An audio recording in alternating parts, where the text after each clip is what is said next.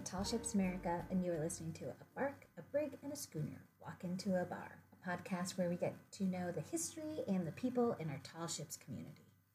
As Nick noted last week, we are super excited to expand on our original idea for this podcast and introduce some new themes and features this season. So don't forget to subscribe and rate us on Apple Podcasts so you don't miss an episode. For those that are interested, we do have some sponsorship opportunities available, so email manager@tallshipsamerica.org for more information. We are kicking off season 2 with a doozy of an episode.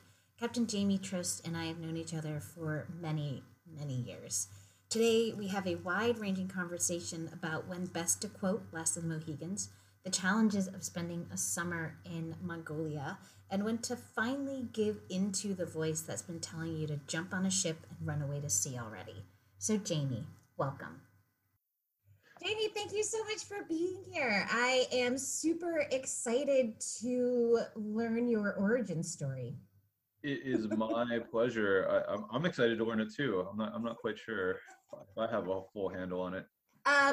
Would you mind introducing yourself and the organization you are affiliated with currently? Sure thing. My name is Jamie Trost. I am currently the port captain for Grays Harbor Historical Seaport, and we operate the brig Lady Washington. Oh, that's excellent. How long have you been there for? I started as port captain in August of 2019, but I had previously done 2 hitches on board the Grays Harbor boats. I was relief captain for the entire summer of 2018, basically mid-May to end of August. And then long back, I volunteered on Lady Washington in 2003 for a month, immediately post her appearance as the interceptor in Pirates of the Caribbean. So she still had the Royal Navy paint scheme, and the organization was riding that wave pretty hard at that point. That's pretty cool, showing up in port with those colors. Yeah, it was extremely recognizable, and you'd have all. Did Johnny Depp stand on this part of the deck? Yeah, yes, exactly. Oh, yeah. Right yes, right there. Is this the boom that hit Orlando Bloom? Yep, this is the boom. Well, we have known each other for a very long time. I was trying to think, my first real memory of you is complimentary. Yeah, the first real memory I have of you is in Jacksonville, Florida. And I think that was, we had gone out to dinner with the Losies, and that was my first time really getting to know them and you. And then we were on our way back, and I remember you pointed out like a cockroach the size of my head. And I was like, I hate this place. It is Jacksonville, yes. So I was, yeah, and that was my first clear memory of you. And then obviously we worked together extensively in 2010 in the Great Lakes, and then it just kind of all went to hell in a handbasket from there. I never got a handbasket. It was usually just a tote bag at all those festivals. Yeah, agreed. I guess we must have crossed paths at one of the earlier Tall Ship festivals, but that one, I think it was more than just the Losies. It was all of the captains had dinner at some restaurant. That was the captain's dinner for that. But we were all at separate tables, and we ended up. That's right. That's right. At the fun table. Yes, there was a very large bottle of wine. Yes. Like, that was. You saw that. That was. I didn't even know they served those in restaurants. I was like, this is a whole other country down here. This is great. 2009. That was our joint event with Sail Training International. So from there, I think you guys went to Bermuda. I did not go to Bermuda, but then we were in Charleston and Boston. Yeah, I signed off at that point, and John took over later in that same weekend. I was still bouncing around. I think I was on Dennis Sullivan and I think one other ship that summer. That was when I was going back and forth between Pride and something else pretty constantly. Okay, and then was 2010 the year of I Will Find You? No, that was 2013 was the I Will Find You year. So for anyone who doesn't know, if you've ever seen Last of the Mohegans, it was a whole summer of, for some reason, quoting Last of the Mohegans, and we thought it was like the funniest thing ever. Well, the two things that hammered that home were that was when I had the first and only real bout of the alopecia, autoimmune disease that I have. So Yes. the alopecia effect on my scalp made me so angry. I had shaved it into a mohawk. Right. That's Uh, right. and we also had Kathleen and I hiked Isle Royal that summer. When she had gotten injured, we ended up sort of in the middle of this wilderness island, and I was going for assistance to the next ranger station, and we'd already made the jokes a number of times. So as I was leaving, she was imploring me to be safe and careful, and she knew I would do all those things. And because there's only maybe one time in your life when you can do this in earnest, I grabbed her by the shoulders and said, "You stay alive, no matter what occurs. I will come. I will find you." And then she told me to get the hell out of there.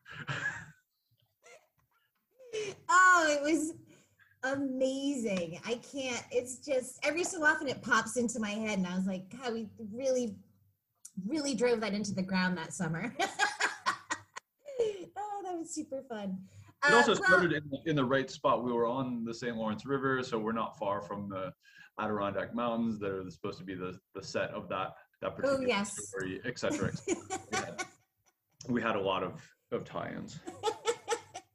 We did have a lot of times, and it was a really long summer. Like, the God, it must have been 15 weeks, or you guys for even longer. I know that I had at least 13 or 15 ports that we went to, and it went into September. That was an epic summer. We were all a little loopy by the end of it. Well, a lot loopy by the end of it. We had to reenact a battle. Yes. Yes. So obviously you and I could reminisce about shared misadventures, but I wanted to. So let's start with tiny Jamie Trost. Whoa. Well, it's interesting. We mentioned that summer on the Great Lakes, and the end of that was in Erie, which is my hometown. So I grew up in that northwestern corner of Pennsylvania that is the only part of Pennsylvania that touches the Great Lakes. During my childhood, I was either on the water or in the woods as much as possible, more than I get to be now, even, I think. Yeah. My first ever actual sailing experience was actually a tremendous misadventure. A family friend, had rented a beach cottage in Erie, and they had a sunfish. And my father took me out sailing in it. Just as a quick, here's what sailing is we were going to go a couple hundred yards from the beach and come back, and we got completely becalmed. And then the Fish and Wildlife Police came by and ended up fining him because we didn't have a life jacket that was the right size for me. They were too big. So not the most auspicious beginning in it, but I had two uncles who were both really into competitive sailing. One of them owned a Catalina 30, so I learned more on that later on, and sort of the around the buoys racing format on Wednesday nights. But before that, even when the summers I was in first and second grade, my parents decided before the word staycation was a thing, we had a 15 or 17 foot camper trailer, and took it down to the campground is at the base of Presque Isle, which is a peninsula that forms the harbor that makes Erie. So the campground there is the last thing that isn't a state park, and the state park goes for about 13 miles of marsh and forest and beach.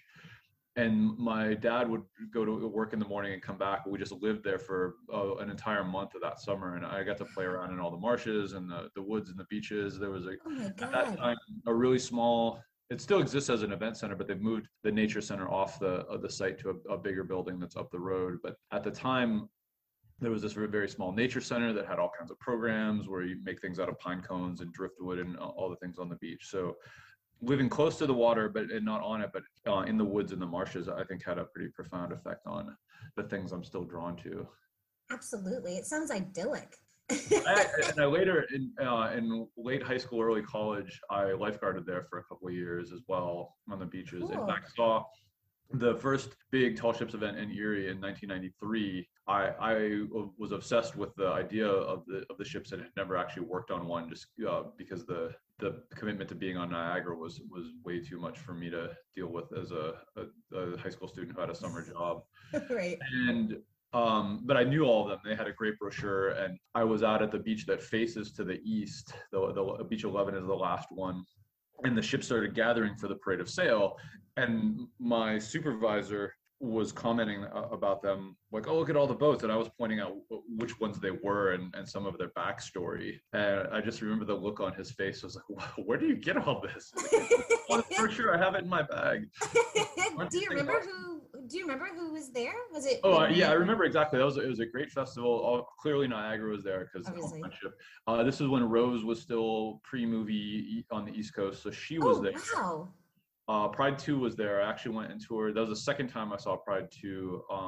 And so then this all happened around 4th of July weekend. So on my birthday, that's what I did. Is I stood in line for a while to go see Pride 2 with no idea that I would later spend 7 years involved with the organization as a partner captain. Providence was there. So it was a very heavy sort of late 18th, early 19th century fighting sail appearance. And then the brigantines from Toronto. Just enough ships to cover the main pier. And sadly, they expanded the festival the next year, and they had a lot more. They had 14 vessels, and it didn't do much better financially. So it was kind of, I think it ended up being a bit of a flop, and that's why they didn't have another event there until Niagara did theirs in 2010. In the second year of that, I had two jobs. I was working at the beach, and I also bartended out at one of the shoreside restaurants right at the dock. And the last day of the festival, I said, I'm going to go jump on one of those ships and run away. And one waiter who worked with me from South Africa said, you can't do that. If you go on one of those ships, they'll kick you off. It was disappointing. Little did he know. Maybe, yeah, it discouraged me, but the reality is, yeah, they probably would have said, sure, we're shorthanded. Yeah, I know. Exactly. Who's your emergency contact? Yeah, exactly. After that summer, was that it for you, and you were hooked? No, it was yes and no. So I actually remember a time when the previous incarnation of Niagara was which is the one that was never actually launched. They started it, I think, just after the Second World War, and then ran out of money. They finished it in the 60s, and it was just on blocks on State Street as an exhibit. It was never in the water. I remember going to that, and my father was a volunteer liaison. I had tried to volunteer, but I was too young. My father volunteered as a liaison for handling some of the media affairs on a launch day. Okay. And so I got to be, I saw the launch of Niagara. For a 13-year-old, launching a ship with a crane is one of the most profoundly boring things. I mean, clearly didn't have any of the rig in yet. It was just the finished hull. The governor, the mayor, and every other politician around gave a speech for a while. So it was. I can imagine. I thinking, when are they going to put the masts in? Are they going to fire off the cannon, et cetera, et cetera? And later, about 9 months after that, was the first time the new Pride of Baltimore 2 came to town. And so I went down and saw her at the public dock. So in that span of time, like two of the largest influences on my sailing career would come into my life. I wanted to keep sailing. I kept doing the sort of around the buoys races when I could. I actually joined the crew team at UNCW, the University of North Carolina at Wilmington, and rode there for a while, which I think had as much. I mean, it's not sailing, but clearly that sense of a boat awareness and the necessity for precise teamwork, yes, was really, really useful later on in my career. I've been back to Wilmington on a ship once. Pride 2 went in there in 2009, actually just before you and I had our first real meaningful meeting in Jacksonville. We were coming from Wilmington, so the first time I've been back there in ages. And when I was on the crew team, we had this crappy boathouse down right by this lift bridge at the Cape Fear River. The Cape Fear is a pretty significant river current-wise. It gets a lot of runoff in the spring, and we didn't have a dock. We had to beach launch our boats, which, even though it's in the South, in February in North Carolina, that's a pretty cold and nasty experience. And then I did to keep with the keeping in the woods idea. I wanted to do something like an SEA or a OCF program in college, but I couldn't afford it. Mm-hmm. And the same thing with going overseas. But there was a great program that I'm not sure still exists called the National Student Exchange. And under that program, I think 150 different schools were partner organizations, and there was a deal between them that if you got accepted into this program and you did a year or a semester at one of the other schools, all of your credits were guaranteed to transfer. So it was a way of getting students a different experience without having to spend the money on a transatlantic or transpacific plane ticket, and also guaranteeing that you weren't going to take a step backwards academically because your credits would transfer. So I used that to go for a semester to Humboldt State University, which is in Arcata, California, about 6 hours north of San Francisco. Oh, wow. And I lived in a suite, sort of small, like massive apartment. I think there were 10 of us sharing like 2 bathrooms and a kitchen. But the great thing about it is within 5 minutes, I could be deep into the Humboldt Redwoods City Park, which led to a state park that was behind it, and just miles of trails in the redwood trees. Oh, that's awesome. In this coastal city in this kind of forgotten, they actually call that section of California the Lost Coast, because there's not, Eureka is a town of about 30,000 people that's just south of there, but after that there's not any significant population center in either direction for probably 200 miles or something. Yeah, Crescent City, California, right at the Oregon border, is about 80 miles away, and that's a tiny little blip of a town as well. So that was pretty amazing to experience that. Oh, that's so cool. I've never seen the redwoods. I would love to explore that area. Northern California appeals to me greatly, probably because it reminds me a lot of New England, like really green, lots of forests. I don't do well in a dry climate. Sure. I wilt. But because of the time frame, I mean, sadly, the reason that those towns are there is that they were logging the forest pretty yes. at the time. Keeping with a sort of New Englandish theme, there's a ton of Victorian architecture because that's the time that it came up. So it seems a little incongruous that there's these fancy Victorian houses in this rugged, forlorn wilderness, but that's what the history is. So where did you go after Humboldt? That was just a semester, but opened up my eyes. I'd never at that point been west of Michigan, so the idea that there was a whole new world was out there, and that led me to the next step. Was I had heard about a program called the JET program, which was the Japan Exchange and Teaching Program, when I was out in Humboldt. I had one semester left back in North Carolina, which two semesters left in North Carolina. And the last semester I studied some Japanese. I applied for the program because I graduated in December, so it was I didn't fit into any of the normal academic plans. I went back out west. My youngest uncle, my dad's youngest brother, lives in San Francisco, or south of there now, but at the time lived in town. And went out there, and I actually interned for Mother Jones magazine. Cool. For 6 months. And I worked for their website, which was fascinating at the time because of the early days of the internet. We were trying to write our own code. It was good. There's still, and the great thing is that there's still stories I wrote during that time that, because it's the internet, haven't gone away. And I did some work for the print magazine too. It was a pretty fascinating, it was an eye-opening experience there. Their focus at the time was on money and politics, and that was a really big thing. So they had a lot of research into who was donating to who, which, as we know today, is still a hot topic. Right. And in the midst of that, I interviewed and then got accepted into the JET program. So I'm headed to Japan.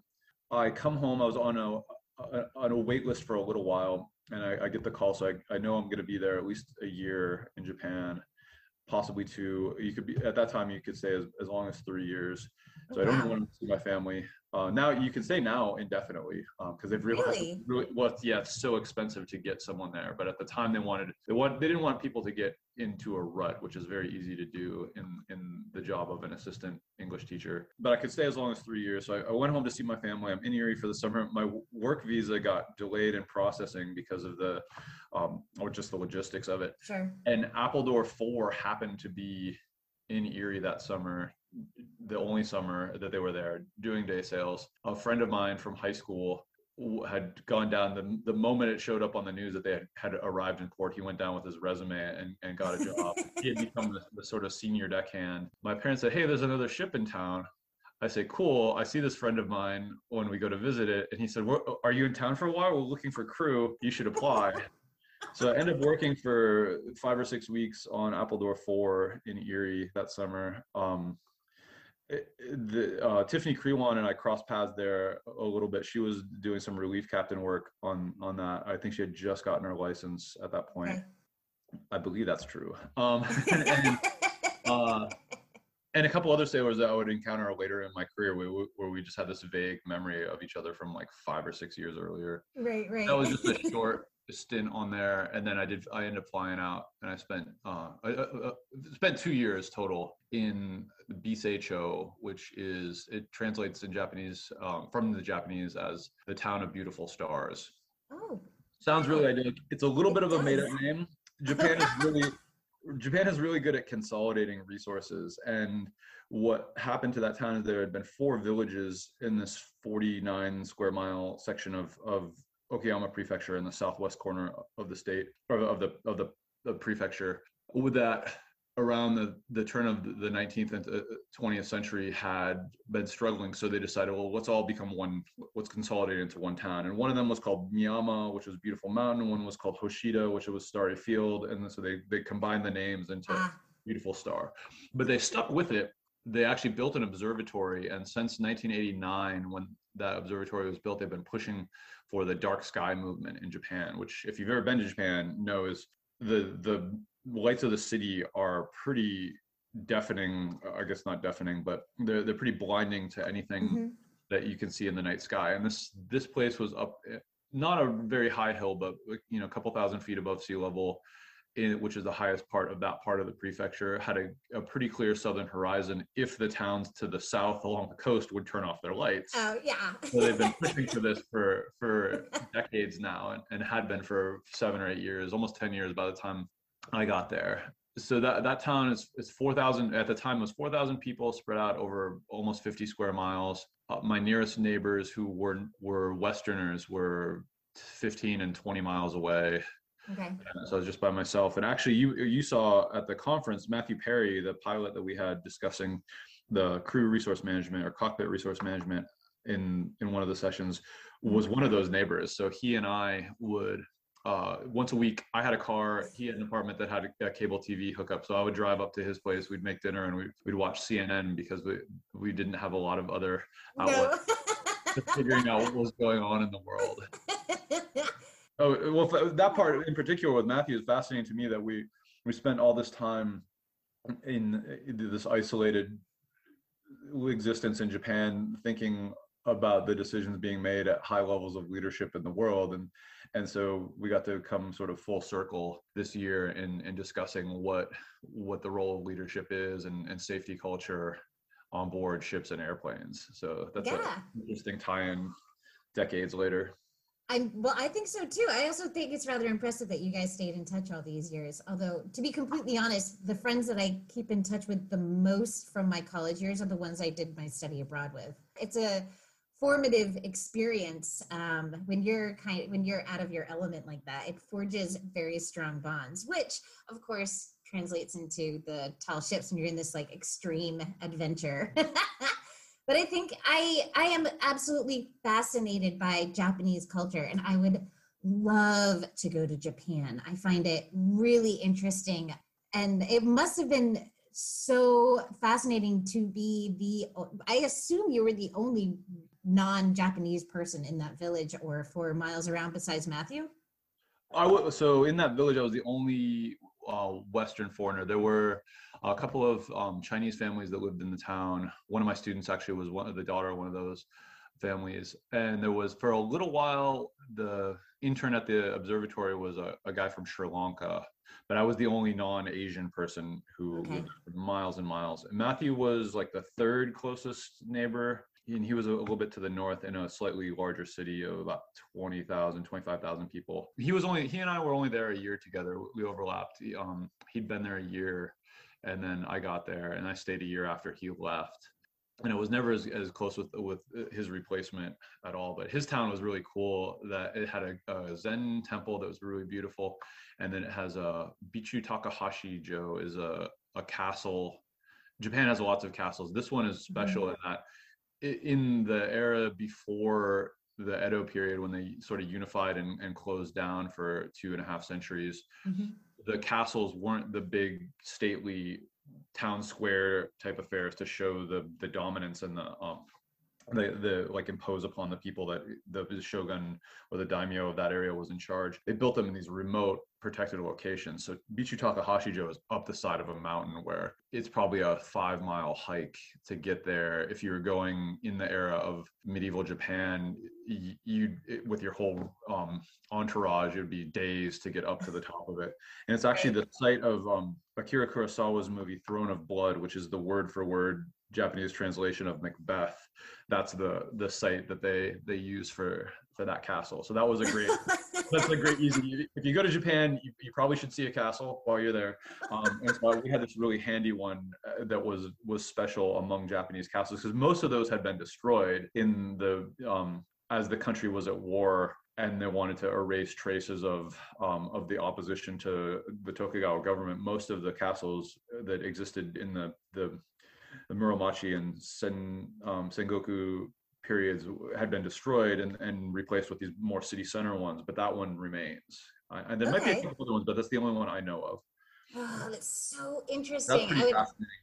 For those who caught it, Matthew Perry is also the name.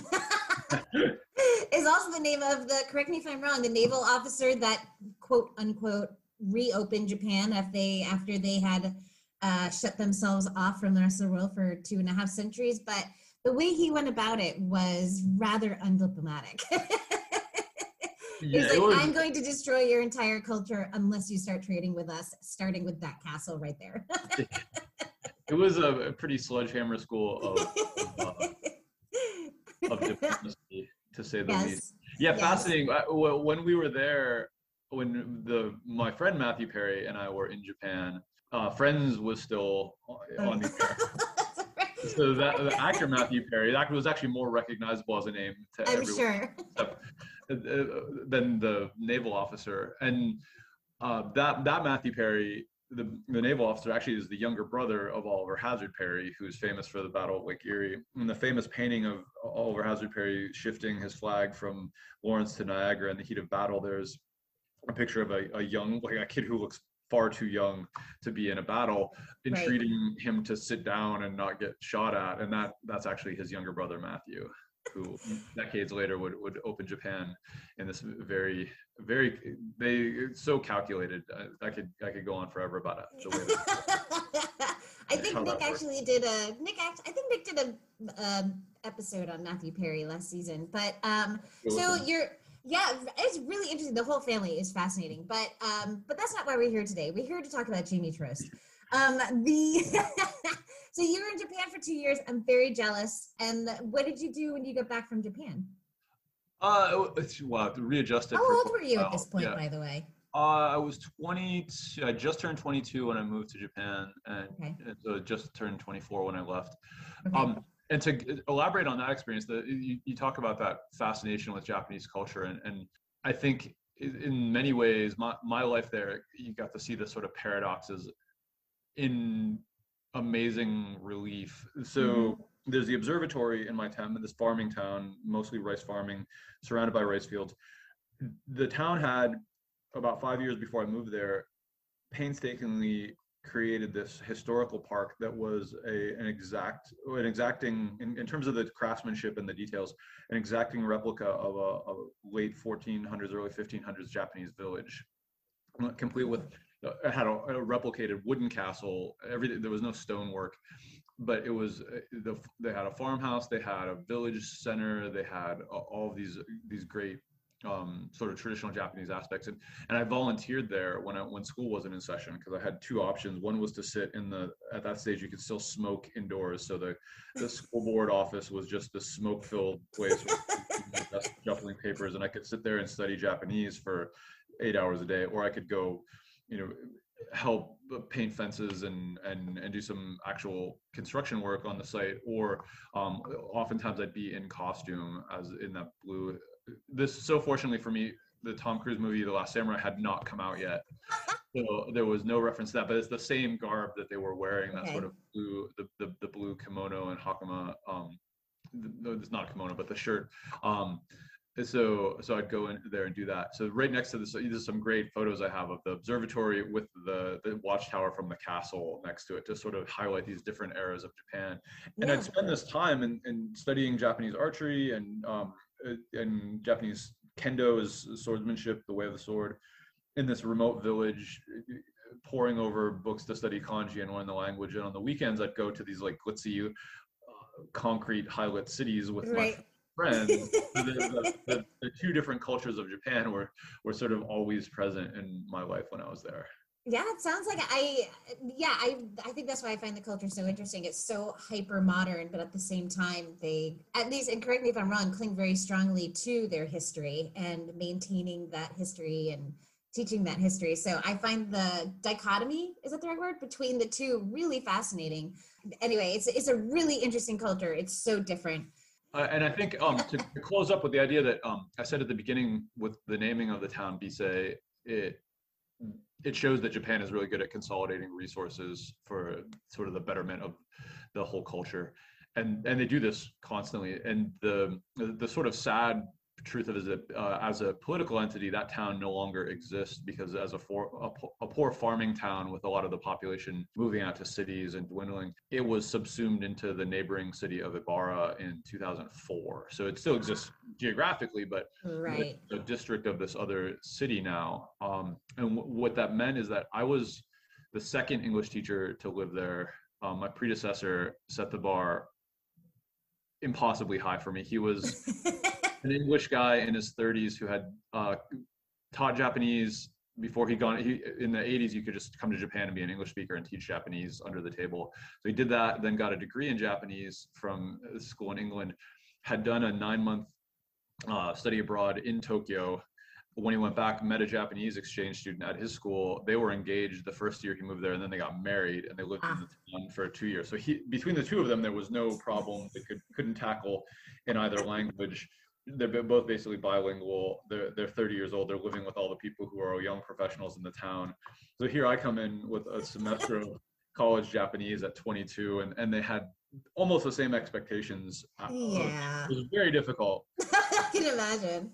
And then my predecessor and one more person afterwards actually lived in the town. And once it became not its own town, but a district of the neighboring city, they still have an English teacher who travels up to the schools there once a week or twice a week, but none of the English teachers since '04 have lived there. So only 4 of us as English teachers ever, in fact, lived in the town. Oh, that's too bad.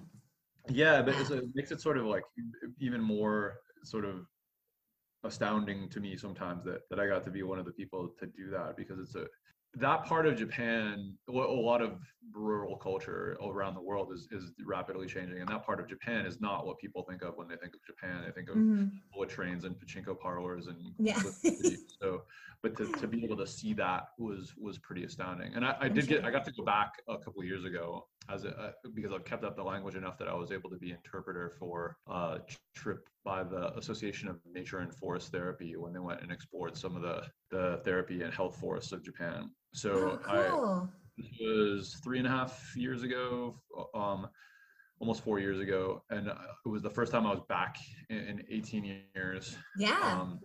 And I did get to go. I got to spend 3 days I stayed with friends in the city that now possesses Bisei, so I didn't actually stay in Bisei, but we did go up and visit the school. And there's still a woman who works at the historic park Yumegahara that was there when I was there. So she barely recognized me. I'm sure. I'm sure. So, because I knew that life would start closing in the way that life often does, I think I had this premonition. I wanted to see some stuff. So when I left, I'd saved up a bunch of my money the last year. And I traveled pretty extensively throughout Asia when I was there. I saw as much of Southeast Asia as I think I could, including being able to see a lot of the Burmese, Myanmar countryside, which is sort of every time I hear about the struggles of that country. I know. You have a connection to my right? grandfather was in the military, and he was, I hope my dad's not listening, and he was in India and Burma. So my dad growing up had always heard about his adventures there, And my dad speaks a little teeny tiny bit of Burmese, but Oh, he wow. and my mom traveled there. He and my mom traveled there rather extensively. I want to say 10 years ago, like before all of this, when it was still pretty closed off. And that was it. And also Jen Spring had traveled there as well. So they loved it. Jen, it was one of her most favorite cities.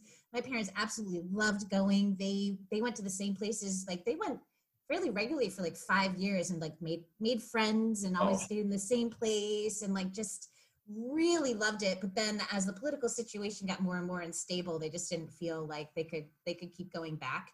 But Southeast Asia is definitely some place that I find really fascinating. My dad kept trying to get us to go with him, but like the young idiots that we're like, no, work's too important. I can't get the time off. And it was, Right. I regret it. I do. But but I would love like Cambodia, fascinating, Vietnam. Yeah, I just think it's a really interesting area.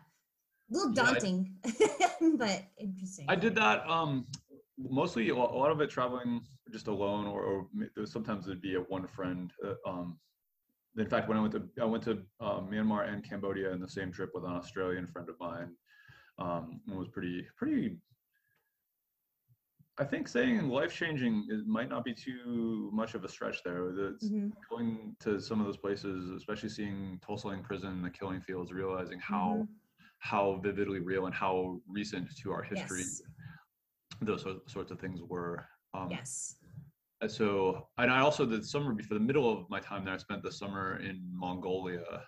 Oh, cool! Pretty fascinating too. Yes. I took the ferry to Korea, spent some time in Korea, went up to Mongolia, got to see a bunch of that country.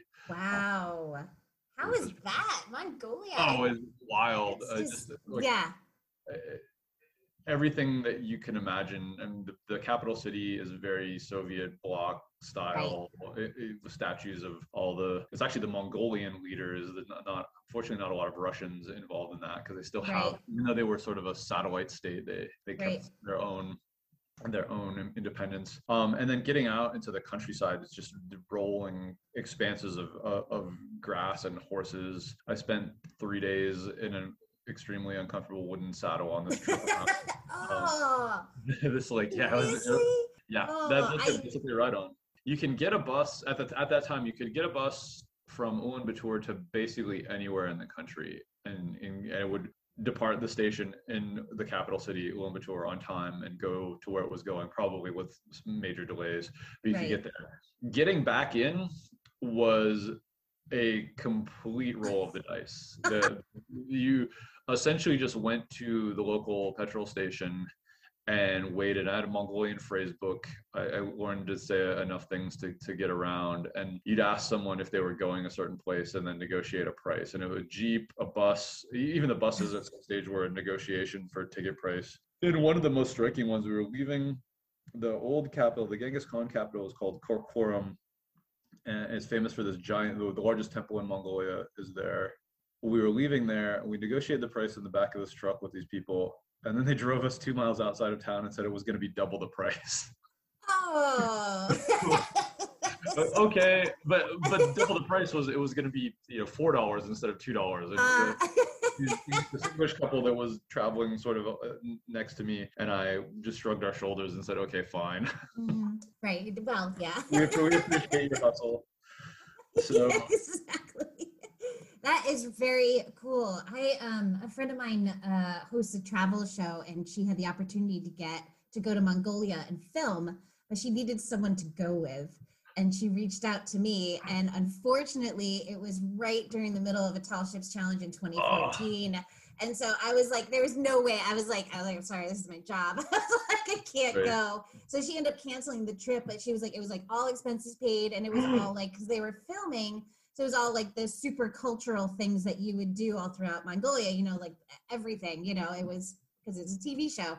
So that I don't have many regrets in my life, and there's no way I could have gotten out of doing like work. There's no way I could have gotten doing the Tall Ships Challenge, be like, peace out, I'm going to Mongolia. But we wouldn't be having this interview. There'd be someone else interviewing. Yeah, seriously. But that is a huge regret. And I was like, yeah. So, but anyway, I am very jealous that you got to go. I find that the physical landscape just absolutely stunning out there, and what a fascinating culture. I do have a question for you. Did you have the yak butter tea? Not the tea, but there was the fermented horse milk that is basically the national drink. Very low alcohol percentage was something that there would be on every bus ride. There was a cup of this that just got passed around communally. Sometimes there would be horsehair in in the cup, and it was just a thing. It's called arag. That's what it is. Yes, yeah. And I think the Russian word is kumis or something like that. I forget what it is, but arag is the Mongolian. And yeah, it was just sort of, here you go. We're gonna have this lightly alcoholic drink, including the driver. Hey, why not? What are you gonna hit? I mean, there's nothing to hit really. So yeah, and one of those trips, the same one I discussed, where we had to renegotiate the price. We're in the back of this big old Russian open back truck, and somewhere in the middle of us getting to the next place we were going to, a guy that we were with, who's wearing the sort of traditional Mongolian garb with a fedora as well. He just bangs on the cab, and the truck stops, and he grabs his bag, and he just starts wandering up the hillside. And we just watched him. Or as the truck drove away, we watched for probably 10 minutes before we lost sight of him. And there were two or three little ger, or which is the Mongolian word for yurt, up on this hillside, and he was just, had been to the city, got some stuff, and was going home now, I guess. Yeah. And that, like, how do you even know when to hit on the cab? Yeah, I was gonna say, I was like, this rock looks familiar. It was fascinating just how how in touch with the landscape that culture remains in an era. Absolutely. I mean, this was more than 20 years ago. With the idea of having regrets, I'd saved up a bunch of money, decided that I was going to take the long way home. When I left, I spent a couple days to see the things I hadn't seen in Kyoto, the old capital city. Flew out, went to Korea for a week or so, because that's another fascinating country. Yes. And then connected through Singapore and spent 6 weeks in Madagascar, and then another 6 weeks in Southern Africa. So Zimbabwe, Zambia, South Africa total. So mildly regret that I didn't stay longer. I was a little concerned about, like, what sort of funds I had for this trip, and then also like 3 months. And the first hitch of that, in Korea at the time, not a lot of people spoke English. I didn't speak much Korean except to ask if people had rooms and food and those sorts of things. I did have, I think, 1 or 2 conversations with people in Japanese tourists who were traveling there. And then in my French at the time was not really good either. So in Madagascar, I was kind of isolated. I traveled for a couple of days with a Japanese guy who was there. And so for 6 weeks, I didn't have an actual conversation in English with anyone. Yeah. And that was a pretty profound experience to go through. I'm sure. Writing letters to people was the most communication that I had, but there was no hope of ever getting them. Right. I had no return address, so I wasn't going to. Right. And I think I got to check my email once every 2 or 3 weeks when they were on an internet cafe. So, yep, old dial-up Hotmail took forever. That was back when getting an email was like a thing you. Oh yeah. Wanted. Oh, I got an email instead of. Yes. Yeah, exactly. It was a gift. It was a gift from the interwebs. It really was. I get back home. I'm trying to figure things out, and I was actually looking for jobs in environmental education all through that winter. So I got back. I left Japan in late July. I got back sometime in just before the holidays, I guess. Spent the holidays back in my hometown, trying to figure out what it meant to live in America again. Right.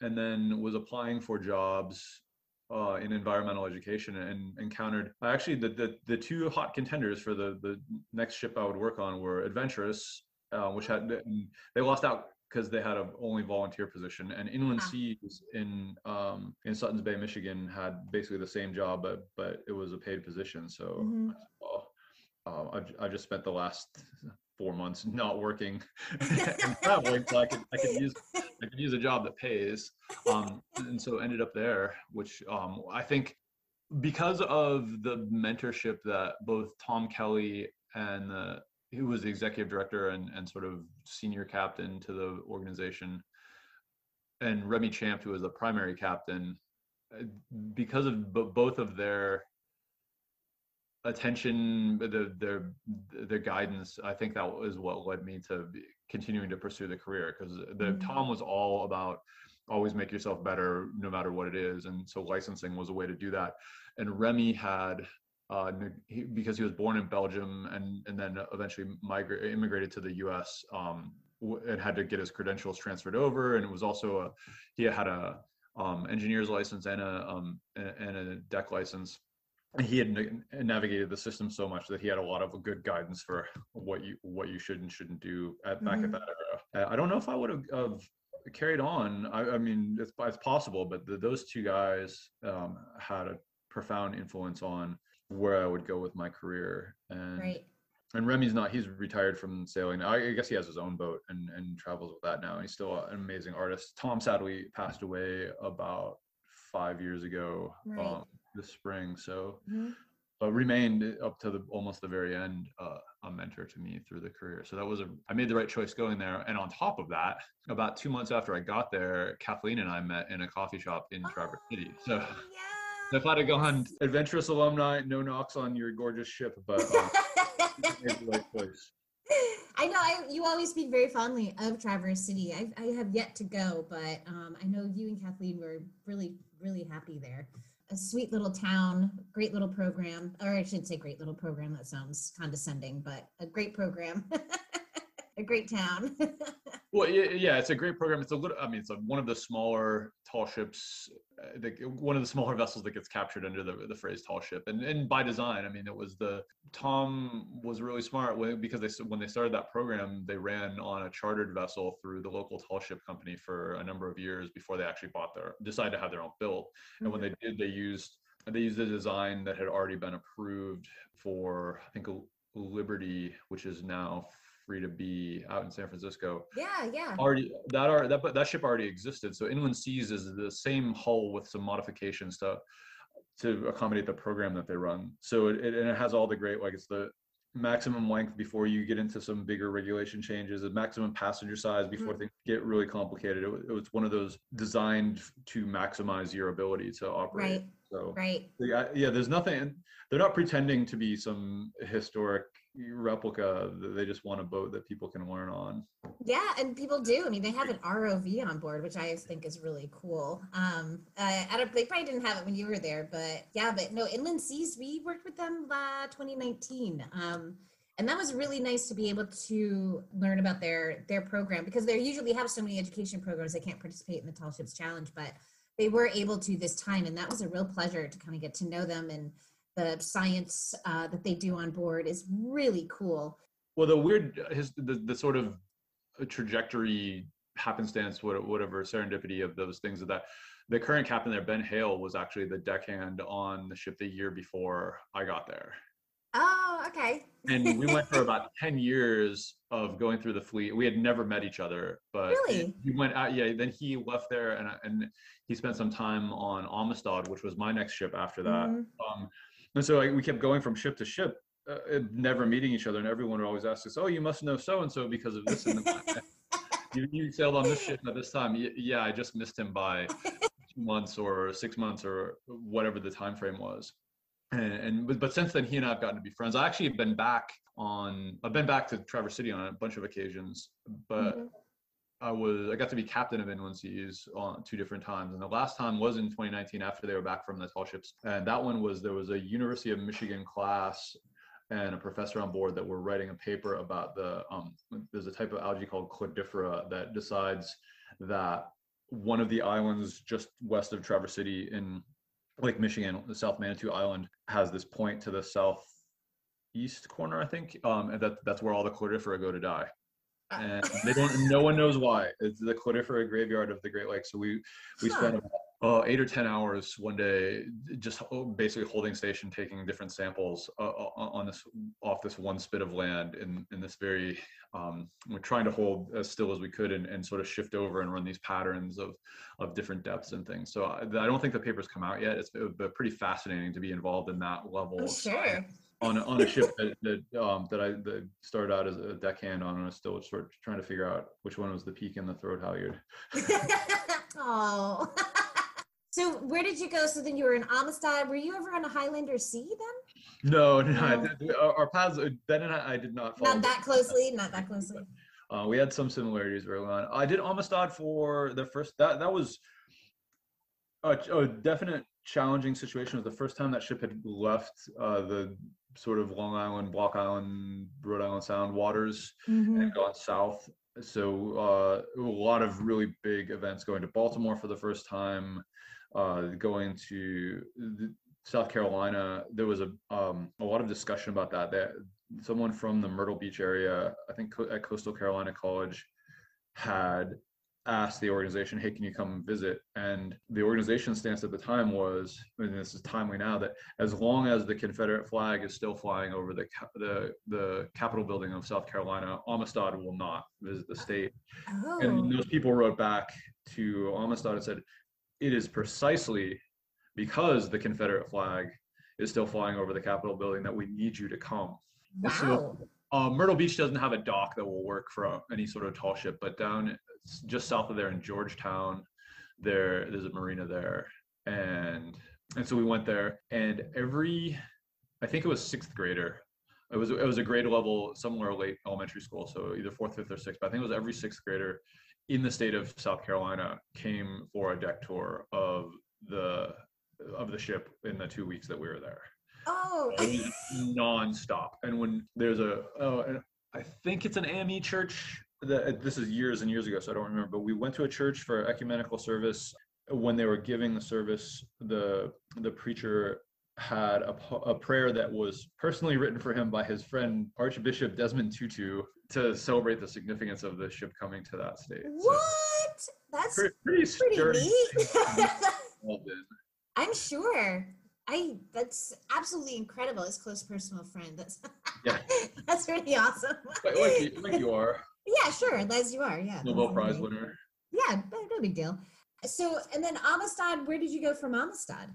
That one was there was a little bit of strain on being away as much as it was, and I wanted to move up. I wanted to do something else. I'd been a couple of years on inland seas. I had my license. I'd done this offshore trip. Sultana was looking for their second captain ever, and so I applied. They actually had offered the job to someone with more experience, and then that person bailed, and then they said, hey, we're still looking. So I got the opportunity to go there. I don't think, if I could envision what's the perfect first command for someone, Sultana's right around there. You've got a lot of interesting, complex seamanship that, and I had, because of Amistad, I had some familiarity with the topsail schooner, the brailing foresail, all those sorts of things. But the ship's small; she's 50 feet on deck, so it's pretty easy to handle. It operates in waters that are protected, but can be challenging because the Chesapeake Bay's got a lot of shallow spots. Right. You have to be on your toes, even with a small ship like that. And then just the tremendous. Talk about an organization that has a deep volunteer organization. The town involvement. I think people in town knew who I was before I knew who anyone was. I'm sure. Was covering all things Sultana. That was just a great experience, and the historical parallels in that too is that when the ship was originally built in Boston and taken over to England to be bought by the British, this is the original vessel back in the 1700s. The first captain of her was this young lieutenant who I think was a year younger than I was at the time he had taken command of the original ship, and was actually was born in the colonies, born in Philadelphia. His family had been there, even though they were loyalists to the crown. So here I am 230 odd years later, also from Pennsylvania, around the same age, getting to take my first command of one of the more exacting replicas out there. Yeah.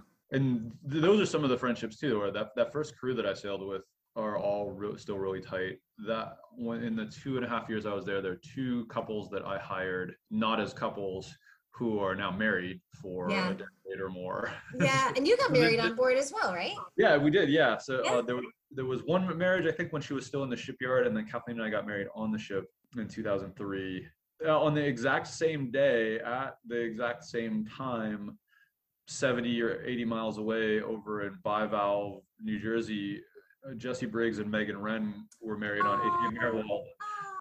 So, which we didn't discover until years and years later. But so there were two weddings on traditional sailing vessels in the Mid-Atlantic on the same day at That's I think the same lovely. time. So, Yeah, that's lovely. I love that. After Sultana, where did you go? I went to Niagara because it seemed to be about time that the ship that loomed pretty large in my childhood would be something that I worked on. So I Absolutely. spent the summer as third mate there. Kathleen and I moved to Maine. I worked for a Portland Schooner Company through the course of a winter, doing a lot of, did some sailing in the fall, then winter restoration, a little bit more work in the spring. I signed on as second mate to Pride 2 this in August of '05 in Baltimore, Iowa. There's no better place to be a sailor than to be a Pride of Baltimore 2 sailor in Baltimore, Ireland. Because they won't accept that there's Maryland written on the transom. They think it should be County Cork because that's where Baltimore is. It's fortunate that the ship has to be at a mooring when she's there, because when you go into town, you can't buy your own pint. And in fact, at the time, I still play a little bit, but at the time I was really heavily into Irish traditional music, was playing with a friend of the ship in town on a Friday night at this local pub where we walked in with instruments, and they said, okay, here's the deal. You can play one song, and if the audience likes it, we'll give you a free pint and you can keep playing. But if the people don't like it, you have to get out. So they liked it. He's a professional musician, so it was easy to play along with. But we played songs. But at the end of the evening, there's a small boat ride back to the ship. It's the last one of the night, and I had, I think, 3 or 4 pints people had bought me in front, and I just shoved them over to Ronnie and said, "Have a great night." So yeah, epic. That the friendships that the ship has had there are decades old. They were even at that point. Was that the last time she went to Baltimore, Yes. Ireland? Yeah, Really? the last time she was in Really? Baltimore, Ireland. I've been back there once since, just to visit some friends that I made on that trip. Yeah. And yeah, so I got on board there, had that great experience, had 2 weeks of exciting sailing, and then the whole rig came down on us. Oh yeah. So we spent the rest of the rest of my Europe trip was spent putting the ship back together in France, and then I signed off just before they left to come back. Why did I never realize that you were part of that? I don't know. Dismasting or demasting? I think the English major in me likes to think that if you say demasting, it is intentional, like we're modifying this boat from being a sailing ship to a motorboat. Or dismasting is largely unintentional. Very much unintentional. My experience, pretty rapid. Yeah. For some reason, I had no idea that you were, or I'm sure I did. I'm sure it's back there somewhere. I don't know. Instead of wishing someone a happy birthday recently, I said Merry Christmas. So here we are. Yeah, it's been one of those weeks. Pandemic. But yeah, right. Pandemic. Time has no meaning. Yeah, that is very exciting, actually. That is not something I would want to be a part of, but yeah. I don't know what to say about it. I think you can still find it. I wrote about it not long afterwards as part of a fundraiser for the ship in Chesapeake Bay magazine, and I for the anniversary, the 10-year anniversary of it, which was now 6 years ago. Marlinspike was doing a sort of revisitation of that was a bad year for tall ships. There were a bunch of things that happened in sort of from early '05 through late '06. So, and that was one of them. He was revisiting some of those things. So I wrote the story again. I think they still have that somewhere. Yeah, I'll look for it. If I can find it, I'll put it in the show notes, if that's okay. Yeah, sure, absolutely. In the show notes. Yeah. So I think my next question is, why tall ships? Why, you came to it and you've kind of bopped in and out too over your career. I know that you recently were at UVA doing, is it urban planning? Yeah, I was in urban and environmental planning there, and it just was, I think that's something that I'm definitely interested in. Mm-hmm. The program was much more high level theoretical and less practical than I was interested in. And UVA is a huge R1 university where research is a bigger focus. So right. it wasn't the detail. I had I had a lot of amazing professors there, like, don't get me wrong, but Right. two of them, the best two I had were adjuncts who had done other things. So, and in fact, I ended up working for the one woman for a summer, and she runs a nonprofit called the Green Infrastructure Center that does large scale landscape planning for towns and cities. And we were doing, the project's still ongoing, but it was resilient coastal forests and what's going to happen to them in the next 50 to 100 years of climate change and sea level rise. So, ooh, interesting. how do they continue? Because that's a huge part of those green infrastructure services are a huge part of what's keeping the planet alive, and forests, of course, like not only providing the air that we breathe, but absorbing some of the carbon, Right. absorbing stormwater, and as those get inundated with salt water, that's a problem. As the climate heats up, there's more threats from there's more breeding days for the pests that destroy them. Right. That project was good. It was probably the best fit for me in the program, and it still wasn't hitting it wasn't ringing all the bells. Right. Great and great organization, and in the meantime, that Grays Harbor was looking for a port captain where there was a commitment of being out in command of one of the vessels or running a maintenance period of some sort for about half the year, and then managing the logistics the other half. The Pacific Northwest is gorgeous. Yes. I do not fault you for that. That era, and maybe it's because Lady Washington, bringing it kind of full circle, one of the month that I volunteered on her in 2003 was because they were the only other active 18th century vessel that was sort of the same size as Sultana that I could get on board. And so that era is fascinating to me, the storytelling that goes along with that. Robert Gray was one of the two captains. That's why Grays Harbor is named that. Not that he named it after himself, but he actually named it for the guy who had first spotted it from the horizon. But when it got on the charts of Vancouver and the other explorers out there, they had heard about it from Robert Gray, so it became Grays Harbor. Yeah. And the interactions that they have, what was going on there, that program, I talked a little bit at the conference about it, that the initial enterprise of Lady Washington and Columbia Reda Viva was to take trade goods to the Pacific Northwest, trade them for sea otter pelts with the tribes of that area, and then take the sea otter pelts to China to get tea, because America and England were no longer trading based on the Revolutionary War. So the attempt at that wasn't a particularly successful commercial venture, but it led to a lot of first contacts, a lot of the charting. For instance, Grays Harbor, Robert Gray also was the first non-native to ever go in and then successfully back out of the Columbia River. So there's some pretty fascinating pieces of history that go along. Oh. As a result, the organizations had long-standing relationships with a lot of the native tribes that are still in existence and prevalent along the areas that they sail. And like I said, we had representatives from the Makah Nation just north of where Grays Harbor is at the conference, and that was a tremendous experience to be back. Not back. I've been there a few times, but to be able to go there, get the ship back there for the first time in almost 2 decades, and have this interaction to reestablish a relationship, and then realize in reading the book that we had gotten at the Tribal Cultural Center that the original vessel had traded with the Makah Nation on 3 separate occasions. And fortunately, that's one of the histories that there were some really bad interactions. There were a lot of bloodshed, there were misunderstandings and violence that erupted. The sailors resorted to cannons instead of diplomacy. But in the situations with the Makah, everything was always peaceful. So that's good to revisit that. And hopefully we can continue doing that with other tribes, keeping the relationships that we have and then rekindling new ones. Yeah, absolutely. They've been dormant for, like I said, for 15 years or so. There hadn't been a lot of interaction. Well, it sounds like tall ships just keep pulling you back in just when you think you're out. They keep pulling you back in, which is a good thing. It's nice having you around. You see that was exactly when I told a friend of mine that I had taken the Grays Harbor port captain job, and he said, "What are you, Michael Corleone?" Seriously. I mean, it's it doesn't surprise me. I mean, you're passionate about history, you're passionate about travel, and there is an environmental element to it, of course. But I mean, it makes sense. What is it about tall ships that keeps you coming back?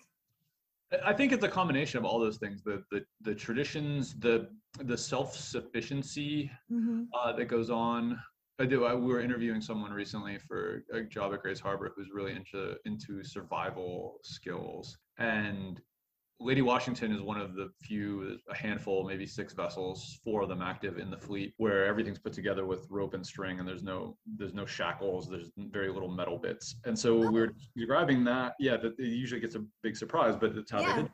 Yeah. And Niagara and Sultana are 2 of the other ones. So, Oh, so oh, I've got okay. Yeah. experience with them.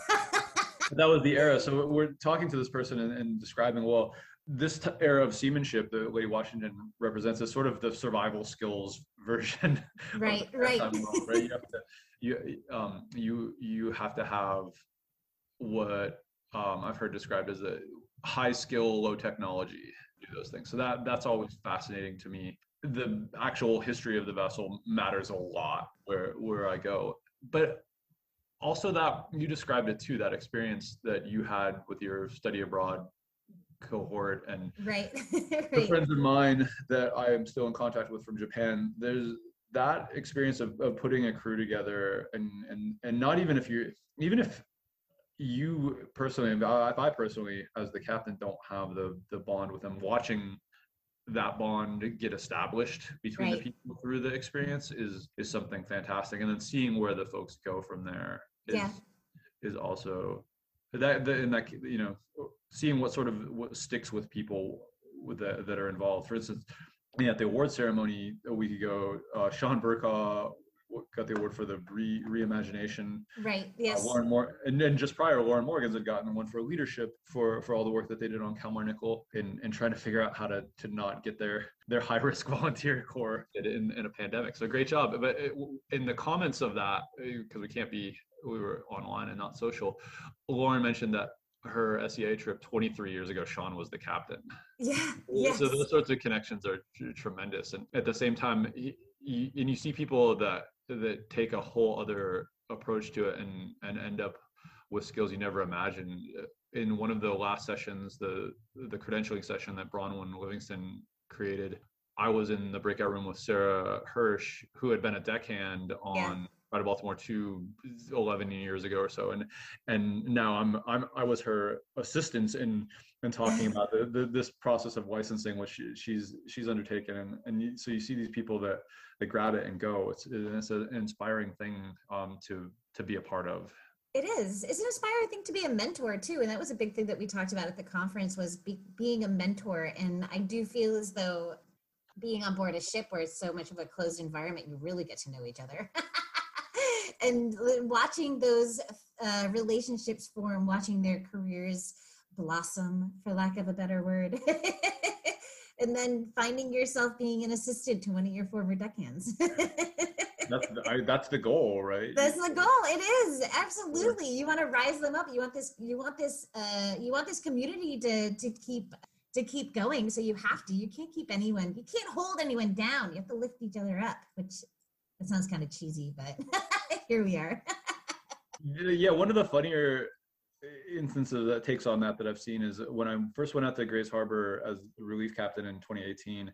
The first weekend I was there, the Hawaiian Chieftain was still operating, and Grace Harbor is famous for doing these when they had the 2 ships doing these battle sails, which are this nautical historical theater essentially, where you sail around and fire off these blank rounds. And it's essential in that stage to get the passengers involved as an audience. Most of them are there already, but you can rile them up. And the captain of Hawaiian Chieftain at the time was another Pride 2 deckhand, Brennan Reed. And so he took the Star Wars approach and saying, hey, look, the captain of the other ship was my captain, whatever, 8 years ago. And so the Jedi code, the last step in fully becoming captains, you have to battle your former master or your former captain. So a funny way to look at it. I love that. I thought he was gonna say like you were the Darth Vader and he was the Luke Skywalker and it was a battle. I'm sure that's his. Yeah, I'm sure he imagined that was That's fine. I can play the back. That's okay. That's all right. Well, I think we should end it on a Star Wars note. What better place to end a discussion about journeys and growth and battles than ending it on a Star Wars note. But Jamie, thank you so much. It's always a pleasure to catch up with you. We don't do it nearly as often as we should. Although, to be honest, this was a 2-hour conversation. That's probably why we don't Sure. talk to each other that much. We need to ration it out better. A pleasure to be here, and I think that tall ships are in many ways feel when you're out there like you're in a galaxy far, far away. But Yes. the history is from long, long ago. So sure. Yes. Yes. I love it. All the Star Wars George references. Lucas should be crediting us more. All right. Thank you, my friend. I will talk to you soon. Thank you, and fair winds to everybody listening. A Bark, a Brig, and a Schooner Walk Into a Bar is a Tall Ships America production. Theme music provided by Kebab Studios. You can find us in all the usual places, Twitter, Instagram, Facebook, at Tall Ships America, and on our website at tallshipsamerica.org.